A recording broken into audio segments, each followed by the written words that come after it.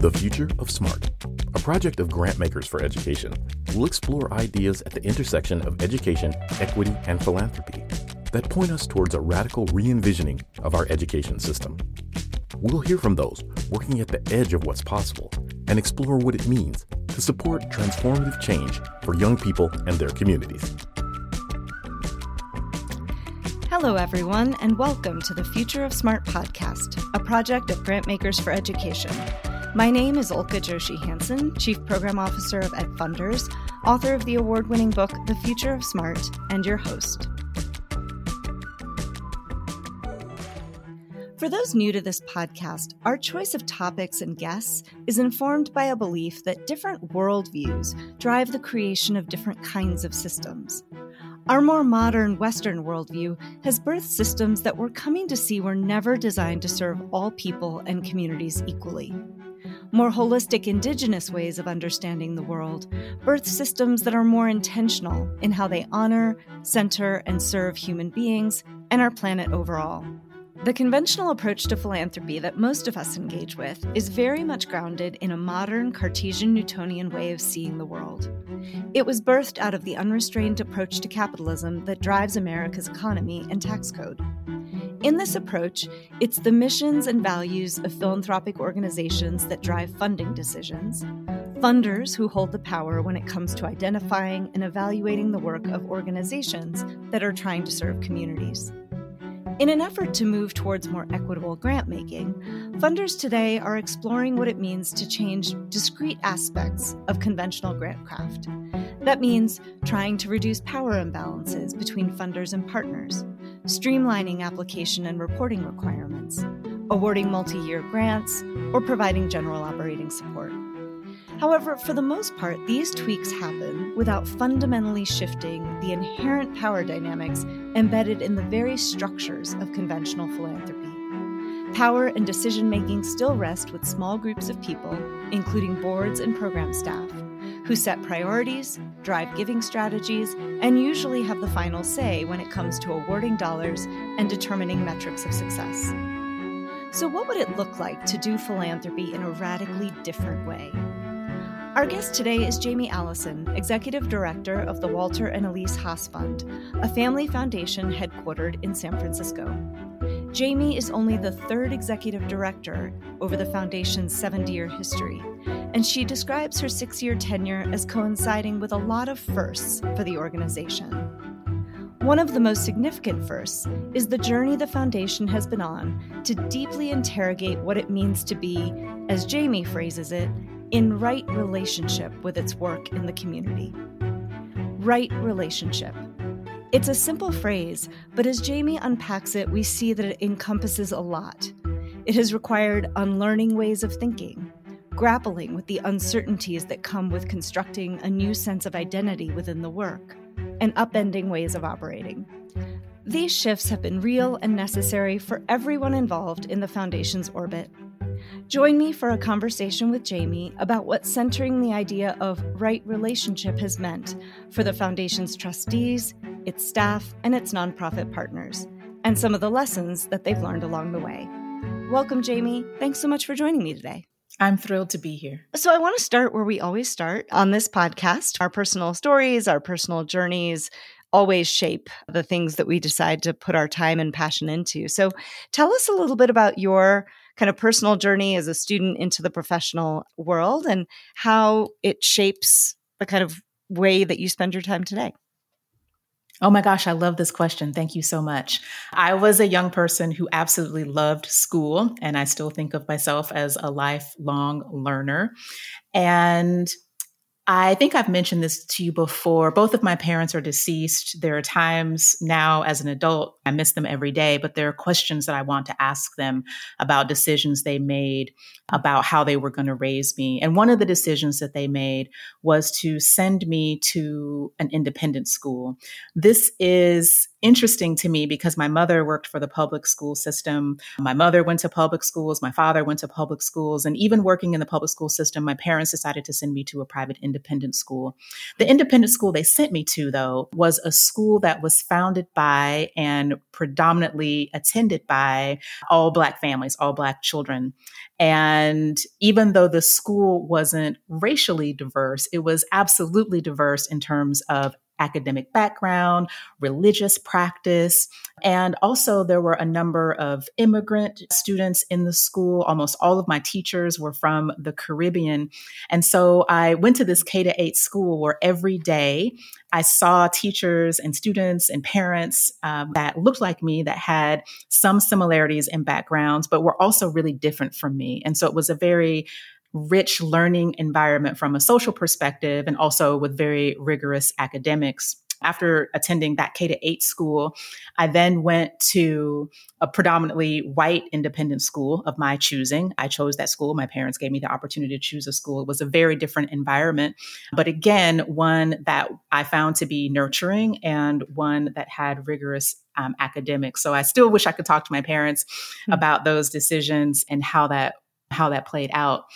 And to the portion of your question that's about how has that impacted what I do now, particularly in that K-8 school, I went to school every day in an environment in which I knew that my teachers cared about me, that every adult in the school cared about me, and that families of my friends and peers also cared about me. I went to a school where every day I was told I was brilliant. Every day someone saw my potential and invested in my potential.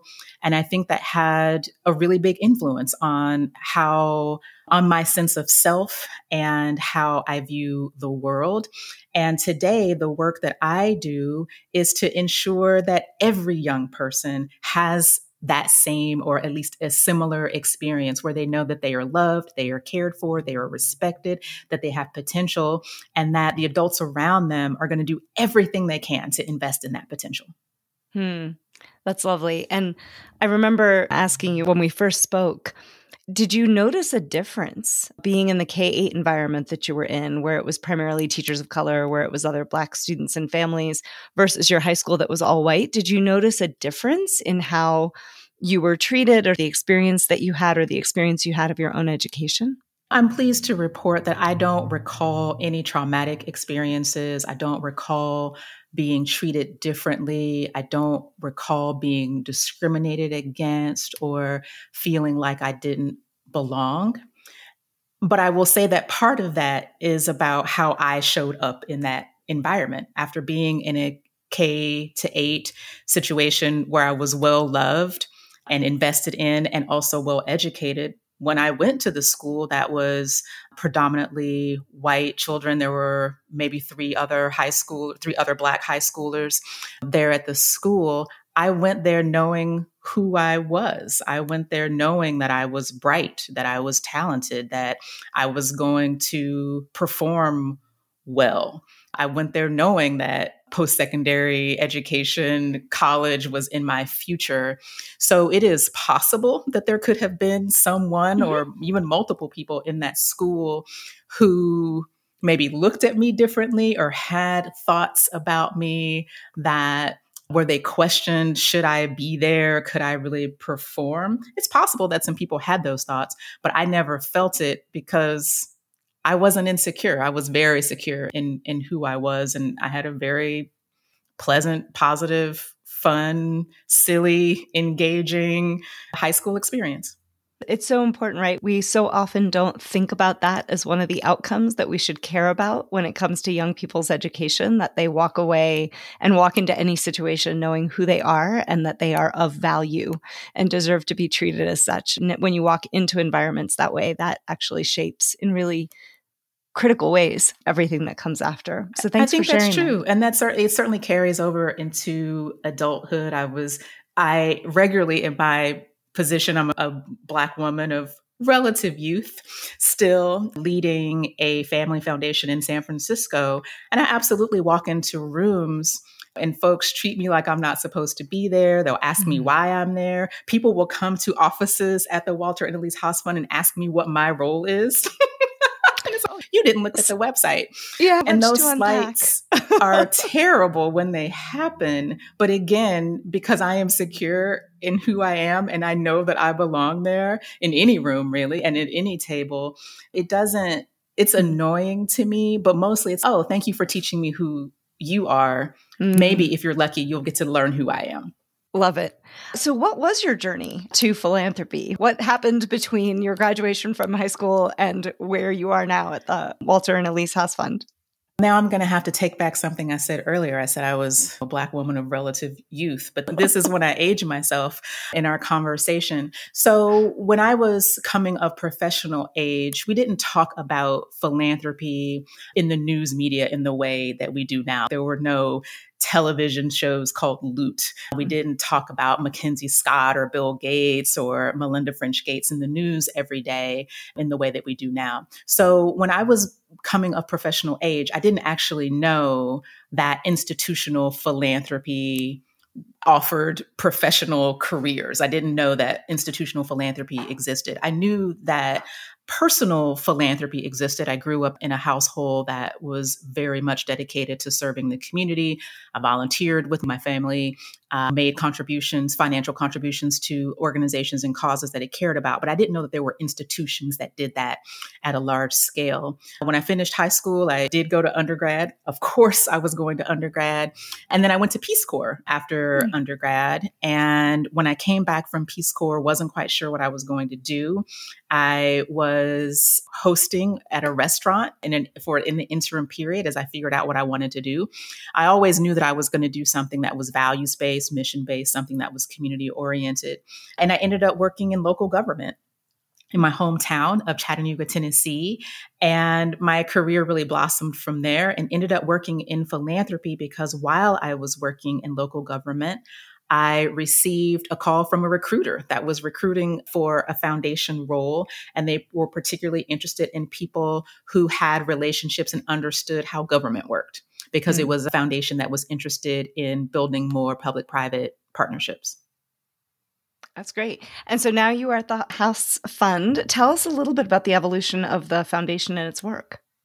Wow. The Walter and Elise Haas Fund is headquartered in San Francisco. It is a 70-year-old family foundation. So the board is completely comprised of family member trustees. And in the 70 years of the foundation's existence, I am only the third executive director. That's 3 in 70 years. Just want to give everybody a moment to do that little bit of math.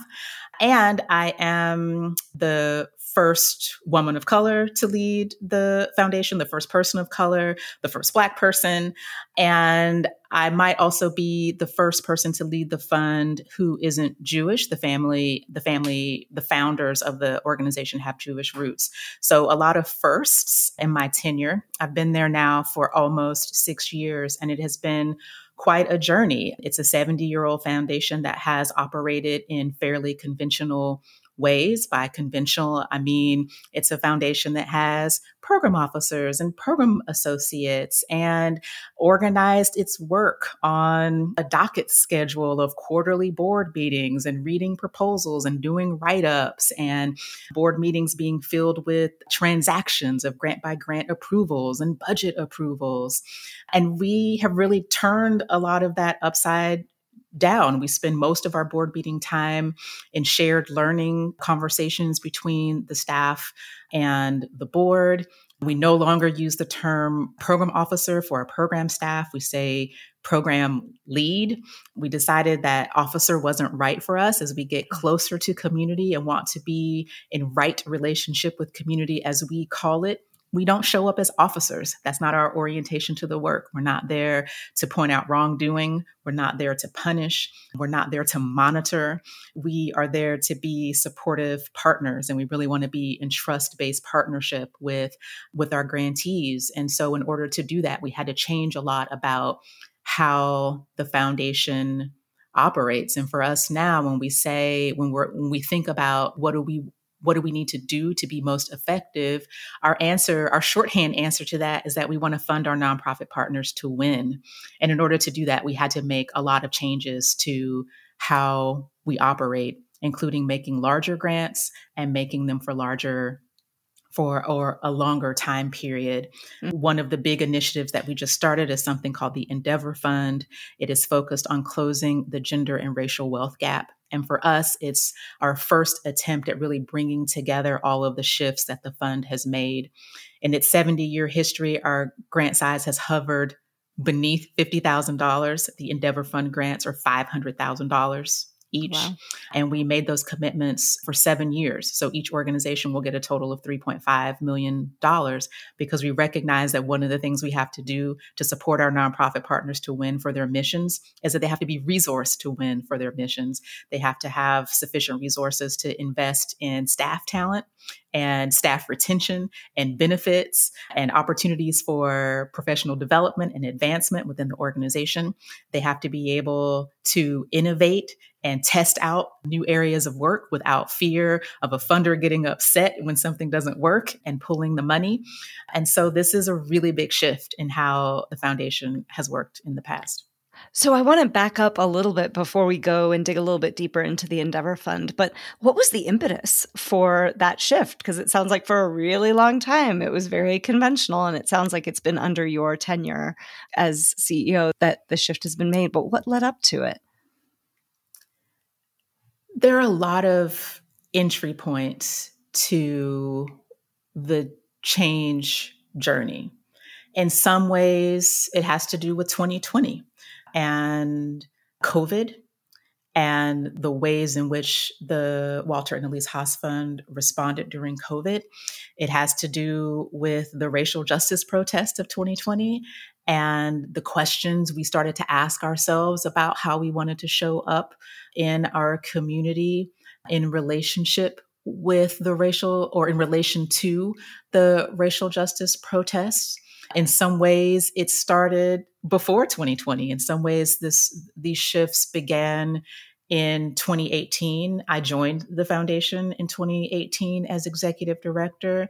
And at that point, there was a shift in executive leadership. 2018 also marks the beginning of a generational shift on the board from third generation board members to fourth generation board members. So there were a number of internal inflection points as well as external inflection points that created an opportunity for us to be introspective, think about the work of the foundation and why we were doing it and how we were doing it. And all of those, the questions that we were asking ourselves and what we were seeing in the community and on the news helped us recognize that there were ways that we wanted to show up differently in our community. Would you be willing to share some of those questions? Just because I'm aware that some of the folks listening are funders and inside of their organizations, what were some of the questions that prompted the kind of reflection that ended up leading in this direction?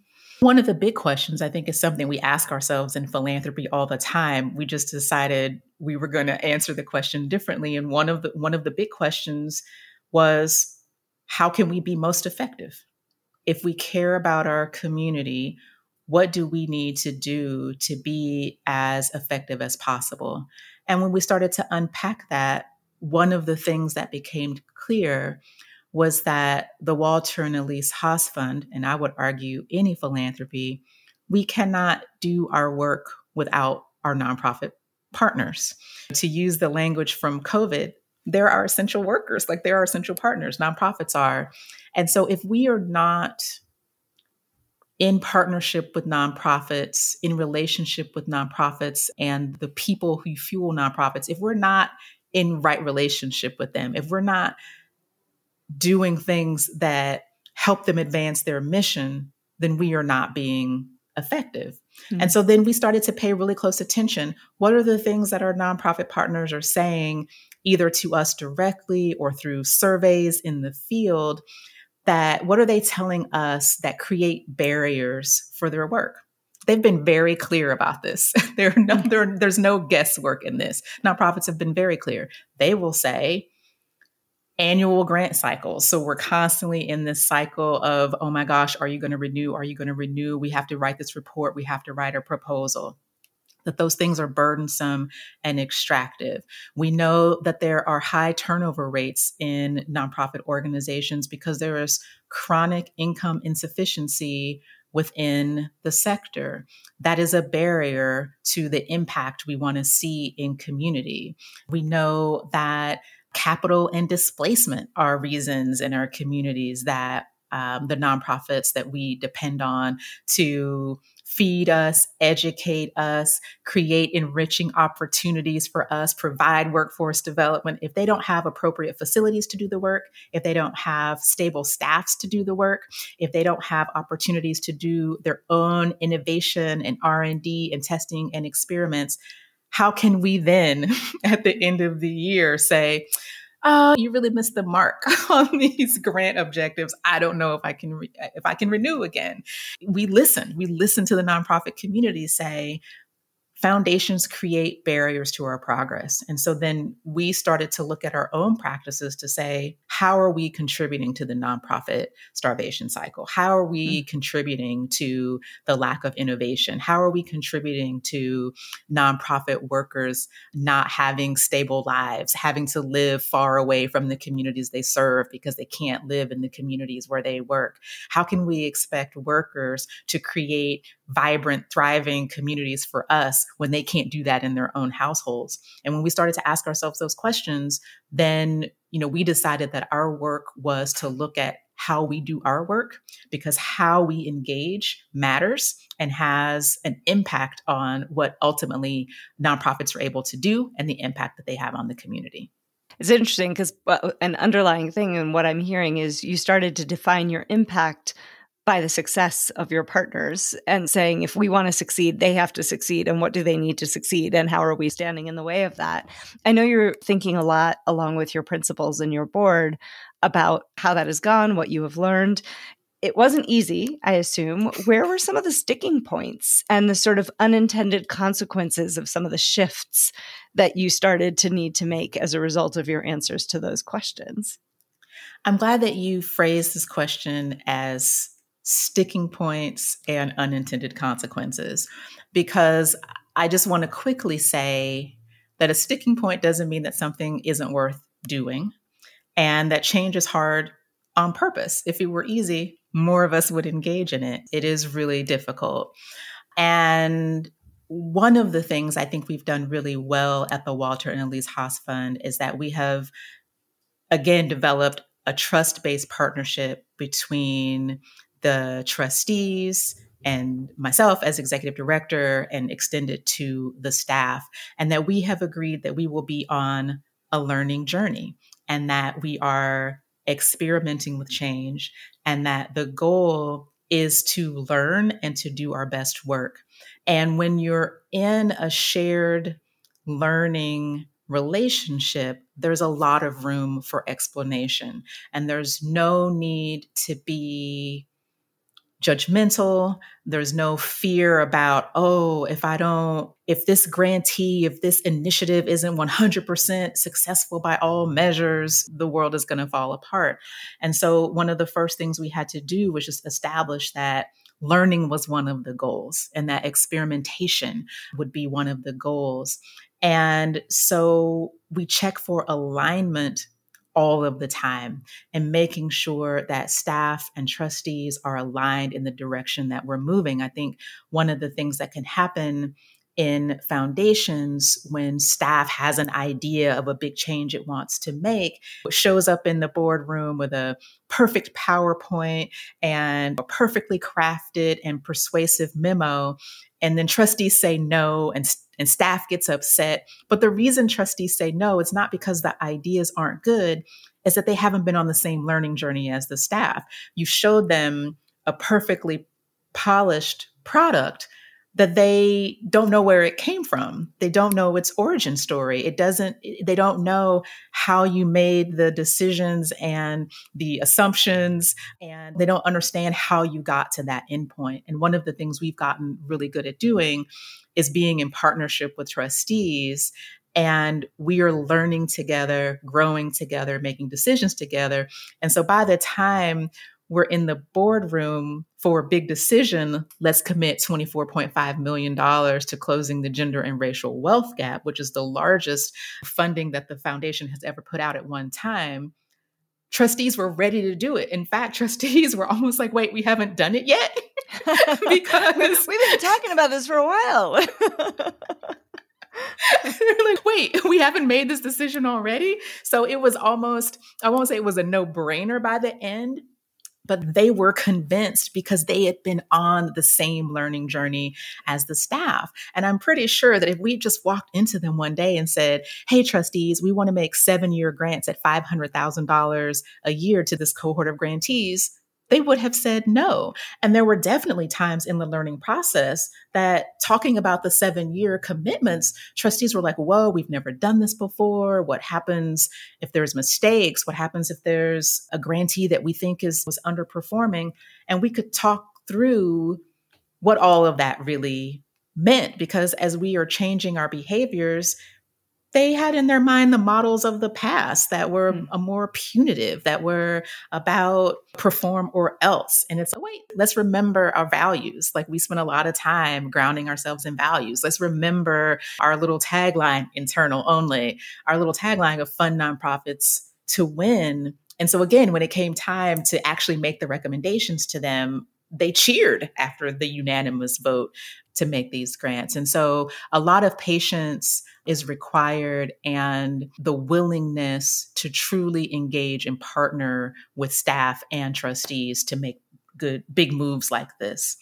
And then your question about unintended consequences, the one that's front of mind for me right now that I've been talking with staff and trustees about is that when you change as a foundation, now that we have changed our approach to be less about, or it's not actually at all about, grant by grant approval. So we used to be a foundation that staff would prepare the quarterly docket. Each grant recommendation would have a 2-page write-up, and the program officer, which we used that language at the time, would spend a little time introducing each one, and then trustees would discuss it, and then they would say yes or no. We don't do that anymore, because now what we do is learn about the context in which we're working, and we bring lessons from our grantees to the boardroom now. So there's very little transaction that happens in board meetings. And what I'm learning, this is back to the unintended consequences, is that the board's role has changed, which they fully embrace, but staff roles are changing too. In philanthropy, we work in a field where program teams, for example, are accustomed to reading proposals, reading reports, deciding which organizations they want to recommend. They write a 2-page memo. We edit it. It goes in the docket. You represent what you wrote in the meeting. Trustees say yes or no, and then repeat that cycle over and over again. Now, every docket is created from scratch. We can't templatize everything we do, because every meeting is to contextualize something we are learning or something we want to learn. So we can't go in with the 2-page memo, the 2-page write-up template anymore. We don't do grant by grant recommendations to trustees anymore. So I hate to say it, but like the rote, repeat, templatized way of working that we used to have doesn't exist anymore. Also, we are serious about being in right relationship with community and elevating community voice in our work, and ensuring that the work we do reflects what the community and what nonprofit leaders say are most important to them. That means as staff, we got to spend more time with our partners. We have to spend more time in community. We have to spend more time convening. We have to spend more time talking with our grantee partners about what they need beyond the grant dollars and how we can support their work beyond the grant dollar. And that's all amazing and wonderful work, and not the jobs that everybody on the team applied for and got. And so we have to spend a lot of time recalibrating. And we did an exercise where we talked through what were our tasks and responsibilities under this more conventional model, and what are we being called upon to do now? Because the terms of, or the expectations of employment at the Walter and Lee Haas Fund have changed. And in the same way that board and staff have to be in alignment, staff have to be in alignment with the ways we're called upon to work now. Communications plays a much bigger role in our work now than it ever did before. So there are all kinds of things that have changed in the staff role, and we're being intentional about calling attention to those things and talking about the tensions that exist now that the roles have changed so much. So not only did the titles change, the work particularly for program roles changed too, but that also changed the work of the grants manager. It also changed the work for the executive associate and for the grants associate. Like, it changed everyone's work now that we're working in such different ways. There's a power dynamic as well, right? Who holds the power? Where does the power sit? There's a cachet to being in philanthropy, to having certain roles. And when you are trying to right size or be in right relationship with, that fundamentally means that power moves from where it may have sat before into a different place. And that can't be easy. It is, to me, the heart of equity, right? It's a way of being in the work. It's not a set of like new systems you put in place or a new set of kind of tick boxes. And so to be clear for folks listening, what was the timeline for this? Just to be realistic, right? To go start having the conversations, think differently. Was this 1 year? Was it 2 years, 3 years-ish? In the same way, I say that there's lots of entry points to the change journey. You could say it was 2020. You could say it was 2018. For the Endeavor Fund initiative, that's the 7-year grants at $500,000 a year, we tend to say that took 18 months.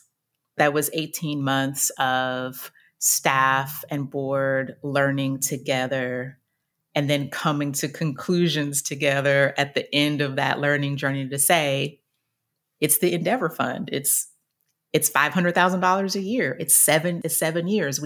So as part of that 18-month trajectory, in September of 2022, we adopted a set of what we call ideological shifts. And those shifts included what we call moving from silos to integration, moving from contributions to commitment, and moving from symptoms to system solutions. And so if these are the 3 shifts we're making and how we're going to approach our work, it means what's going to come out on the other side is much different. And so that journey took us about 18 months. But again, one could say that journey started in 2019 when I started to work with trustees to think about how to make the founder's vision for the foundation more contemporary and relevant to our times. It was also in 2019 that I began working with trustees to articulate and establish values for the foundation. So in this 7 year, I want to talk a little bit more about the Endeavor Fund. So it's 7 years, $500,000 a year, and it's not going to be tell us what you did this year, you met the goals, you didn't. So what are you looking at? What are the ways in which you and your partners are going to be thinking about their learning, their progress, the adjustments they need to make? What does that process now look like that you've made the commitment?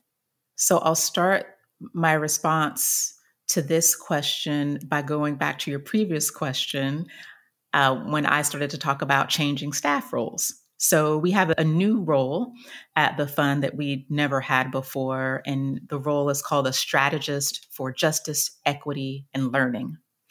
And the person who holds that role, one of the things she does within the Endeavor Fund is that she and the learning team, there are 2 of them on the learning team, had in-depth meetings with each of the Endeavor Fund cohort members, each grantee, to establish a learning framework and a learning agenda. And in that learning agenda, we are taking our cues from what each organization says it wants to learn. We take our cues from accepting what goals that organization says it has. And there's no written reports required during the 7 years, but the commitment, which all of the grantees consented to do, is that they would have a conversation, an annual conversation with the learning team to look back at the goals that they shared in the previous year. And then as a full team commitment, it's not like we only talk to the organizations once a year. Then we also have a commitment to the organizations for things that we will do with them throughout the year. So for example, there will be probably at least one convening of the cohort each year. They're going to have a convening. We're organizing a convening for them this year in November. We expect that will be an annual occurrence and that there will be programming related to it, as well as learning and general check-ins that happen during that time. Grantees have asked us for things to be more present in their work. So for example, as part of the diligence that the staff did for the Endeavor Fund grantees, there were no proposals required. Staff did all the work to learn what we needed to learn. And as part of that, the director of administration at the Walter and Elise Haas Fund completed the financial diligence on each of the organizations using publicly available information, and then presented that information to each organization to say, is this an accurate picture of your financial health, your status? Fill in blanks where I have maybe missed something. Tell me what I don't know. And in every case, the recipient organization, the grantee organization was like, wow, this is more thorough analysis than we ever do of our own financials. Will you keep doing this for us? Because we want to share this with our board. Like, this is really great. And so that's one of the commitments that we've made, that any organization in the cohort that wants us to continue to do this level of financial analysis, that we will do it. So when we talk about being in right relationship, when we talk about being in a trust-based partnership, yes, we're talking about general operating support grants. Yes, we're talking about multi-year grants, but we're also talking about mutuality. We're also talking about interdependence. Like, we're talking about a real relationship that gets at the heart of what you just described as like the power dynamics and the power hoarding and the hierarchy that can happen in relationships between, or I'll say interactions between foundations and nonprofits.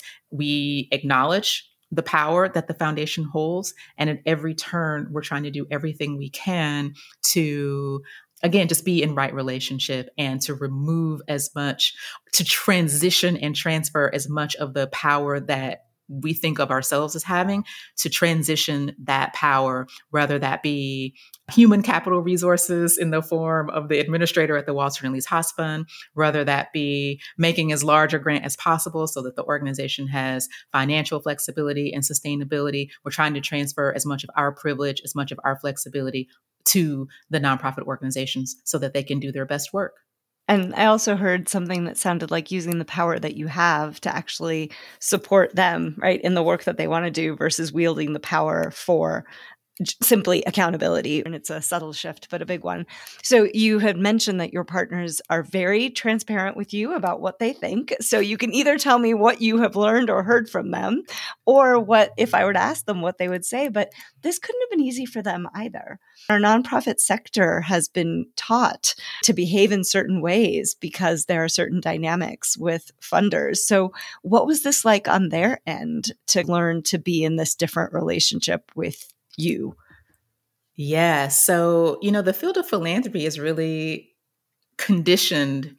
Condition's a good word. Conditioned nonprofit leaders to behave in certain ways. And it's sad too, but it's also been funny in these engagements because often our Endeavor Fund grantees, they don't believe us, but not in we think they're lying to them, but they've not encountered a foundation that's working in this way before often. When we started to talk about the learning framework and adopting their goals, the organization would say some version of, no, tell us what you really want. Tell us what we could do or not do that would make you disappointed and rethink renewing the grant next year. No, that's not what's happening here. And so the conditioning is strong, and Their organizations are like, no, we'll do a written report anyway. And you don't have to. If you want to send us something that you have prepared for another funder, like we want it. Like we want all the information you want to share with us, but it is not required. Like they were surprised when it was grant agreement time that we also were making pledges to them of not just the dollars. And they were like, no, tell us how we can support you too. Like we have a responsibility to uphold in this relationship as well. So mostly we just get a lot of questions of folks that say, oh my gosh, is this real?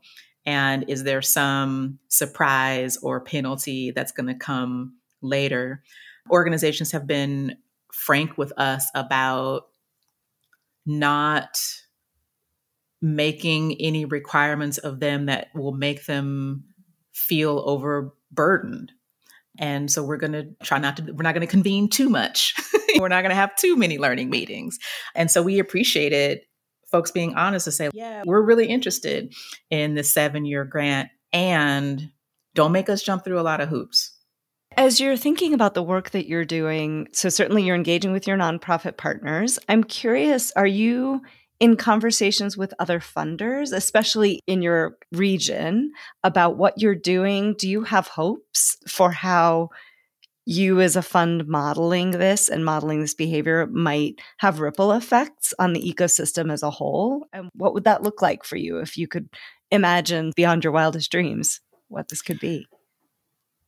Back to trade-offs for a moment. One of the trade-offs in the Endeavor Fund context is that as the fund made real its aspirational shift of moving from contributions to commitments, to us, we see that as like the 1-year grant of modest size to making a larger grant and longer term commitment to a nonprofit partner, it means that we have many fewer grantees than we had in the past.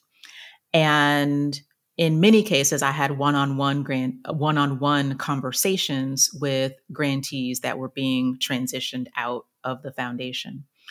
And one of the things that former grantees asked us to do, and this has been echoed by current grantees that are in Endeavor Fund, but those former grantees would say, wow, I wish I were going to be part of the Endeavor Fund cohort, but I'm happy that this is happening because we want more funders to behave in this way in terms of the unrestricted grant, the long-term grant period, and the size. And it might not be us this time, but maybe it'll be us next time.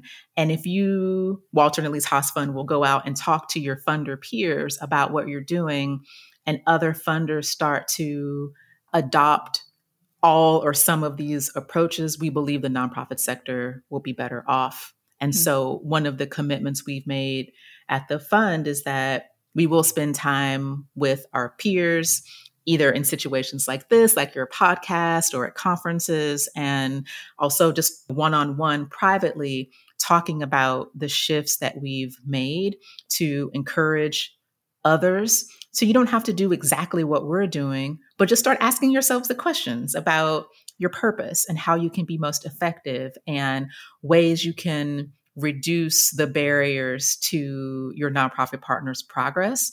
We're committed to being in those conversations with our peers in hopes that more will really heed what the nonprofit community has been telling us about general operating support, multi-year grants, less extractive practices, and generally treating organizations and its leaders with more dignity, with more respect, and recognizing their expertise and not doing things that really keep them from doing their best work. I'm so curious. I hope we'll have a chance to talk in a couple of years, because I think in the sector, what we are seeing is, I think there's almost a bimodal distribution. There are folks who are really leaning into this work and willing to do it. And then we're seeing, and we're hearing from nonprofit partners, that some of the commitments that were made in 2020, 2021 are now being pulled back on. And so I'll be really curious about what the philanthropic landscape looks like, and really, appreciate your grantees being so generous, right, in how they frame that. We're sorry not to be part of it, but we're so excited for those who are, and we hope we'll be next. And also in urging you to think about what this could mean for the sector as a whole. I wanted to pivot just a little bit. When within your education portfolio, you all had launched something called the Learning Lab, and it was an effort to work towards collective change making by, and I'm quoting, taking as a given youth development principles, which I love. And I'd love it if you could just unpack a little bit about what you mean by that for folks who might not be familiar. But would love to talk a little bit about the Learning Lab and what you were aiming to do and what you learned from that process. Much of the motivation behind the work I do in philanthropy is really thinking about young people and the opportunities I want them to have to grow, make mistakes, learn, explore, and figure out who they want to be.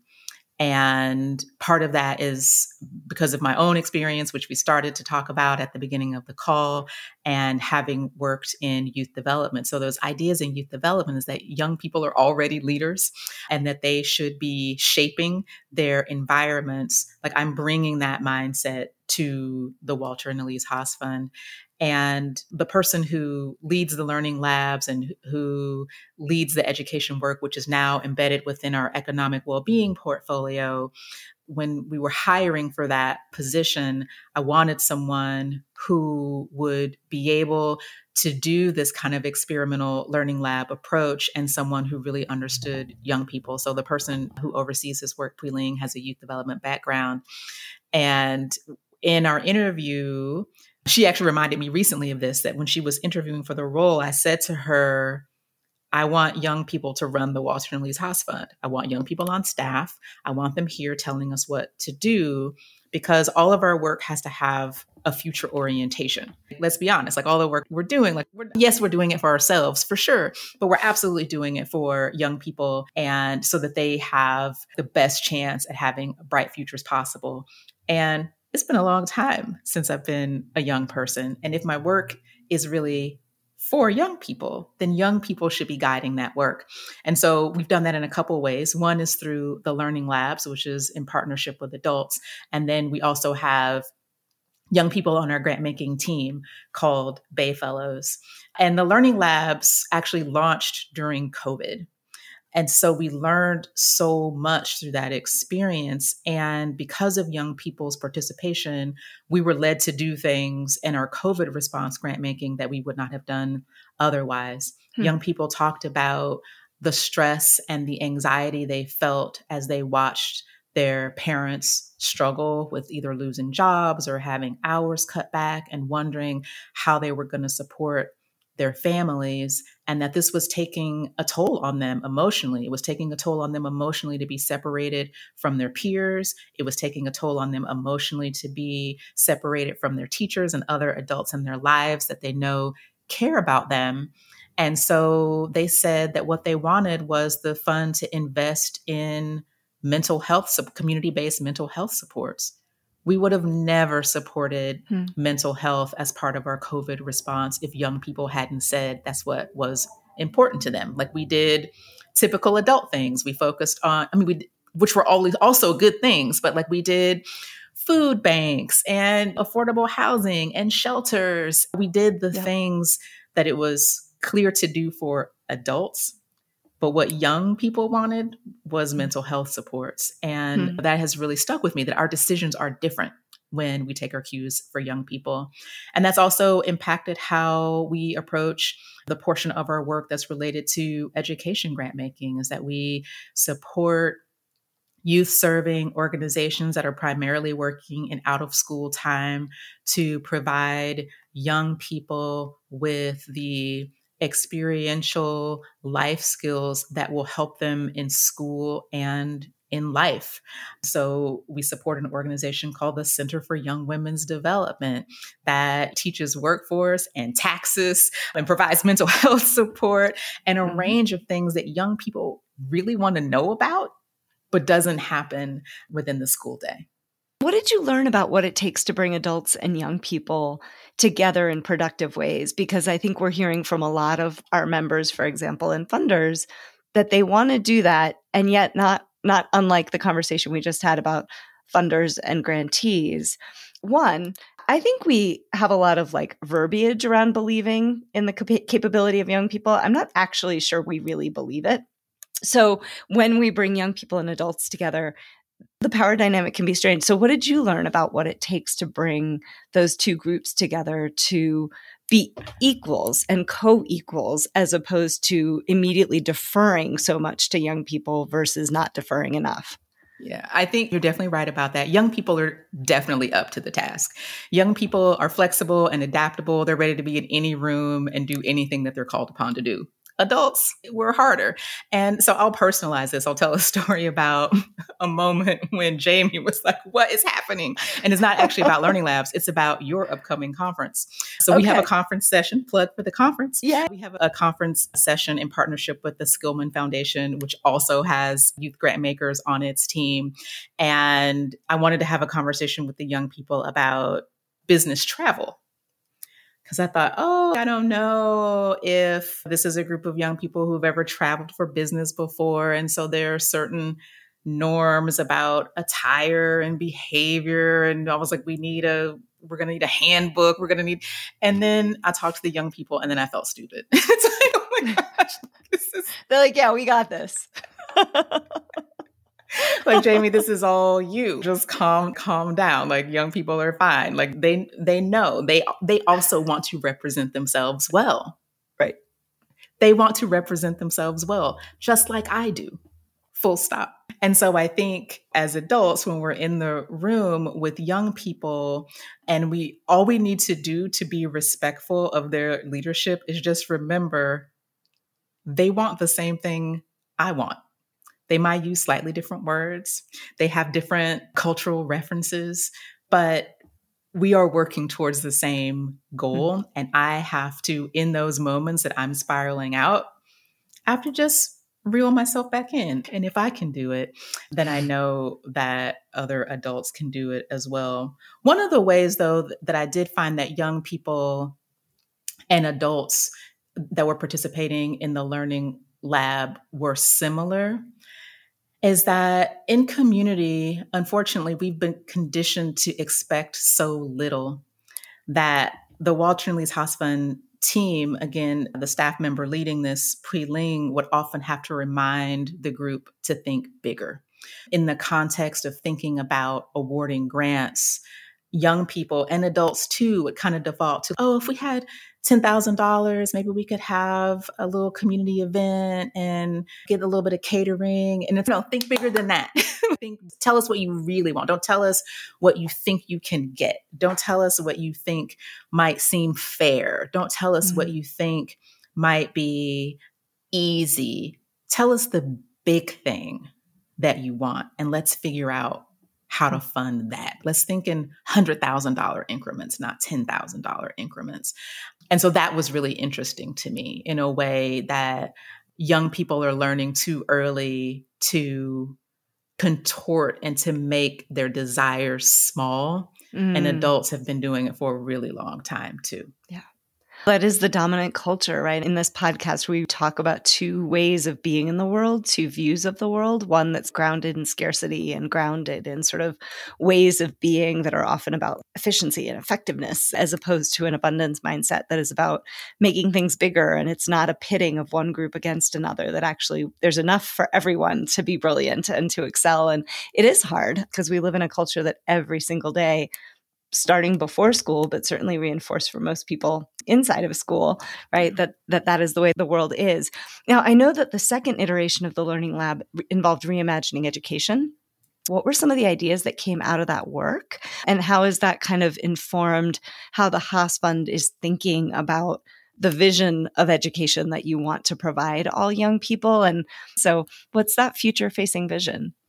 Oh my gosh, I'm so glad that you're asking me this question, because the theme that came out of those reimagining education was all about cultivating joy for girls of color. And the grants that came out of that lab and all of the connections that came out of that lab were about paying young women for their labor, for leading equity projects in their school districts and continuing to advocate for policies that made their student lives better. Outside of the lab, at least 3 of the Endeavor Fund grantees are all focused on that youthful, joyful lives for young people of color that respect them by paying them for their time, that again are taking their cues from young people as they create their programmatic agenda. Like everything in those organizations are designed for and with young people. So we took that call about the joy for girls of color very seriously. And that theme runs across the Endeavor Fund work. And spoiler alert, you're going to see this joy theme in other aspects of the Walter and Elise Haas Fund's work in the future. Oh, I love that. I love that. And then I've heard you talk about this, and I'm curious if this is also part of the reimagining education. This idea that we artificially stick young people into these boxes called schools and assume that is where you learn what you need to learn to be in life and to be in community. So is part of the reimagining also trying to think differently about how we Karen Pittman and others might talk about how we create context for thriving, both inside and outside school. Is that part of the work as well when it comes to education? Yes. So the answer to that question, or the way the Walter and Elise Haas Fund is approaching that question or that idea, is through supporting linked learning in our public schools in San Francisco and Oakland, which is essentially the idea is that learning is more interesting and more relevant if it is contextualized through the professions, through real life work. And I have been a proponent of linked learning, and I'm glad that we're supporting it because in the Bay Area, the gaps, the income gaps, the wealth gaps between families of color, between affluent families and poor families, like it's huge. And yet we are the home of tech innovation, and we are home to numerous corporations.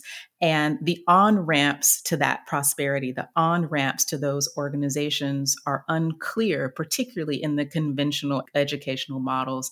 And linked learning provides an opportunity to create those on-ramps really early. Through linked learning, young people are doing internships and externships. They are learning not only from their classroom teachers, but from professionals in the field who come to the classroom, and they go out into the field and get to learn from the professionals in their communities every day. Contextualizing learning in a way that is motivating and relevant, I think, is important, but also taking down the walls of the school, or at least making the walls more porous, where the community is coming into the schools and teachers and young people are coming out of the school. That's also really good for our communities. It's good for education, but it's good for communities. It's good for building social capital as a young person, as a teacher, as a professional in the community. It's good for building bridges across divides and doing something to address polarization. Like, it's hard to dislike people when you've seen them up close and personal and you've had relationships with them. And I think linked learning has a lot of potential. Well, Jamie, I so appreciate this conversation. I appreciate you taking so much time out of what I know is a busy day in life. And it was great to get to know you, and excited to keep up with what the Walter and Elise Haas Fund continues to do under your leadership. So thank you so much. Thank you for giving me an opportunity to share our work. Thanks for listening. The Future of Smart podcast is a project of Grantmakers for Education and is made possible through the support of our generous member sponsors. If you like the podcast, please follow or subscribe and follow us on social media. You can find links to resources related to today's episode in the show notes. More episodes and events can be found at edfunders.org. To learn more about the future of SMART, visit ulcca.com, ulcca.com.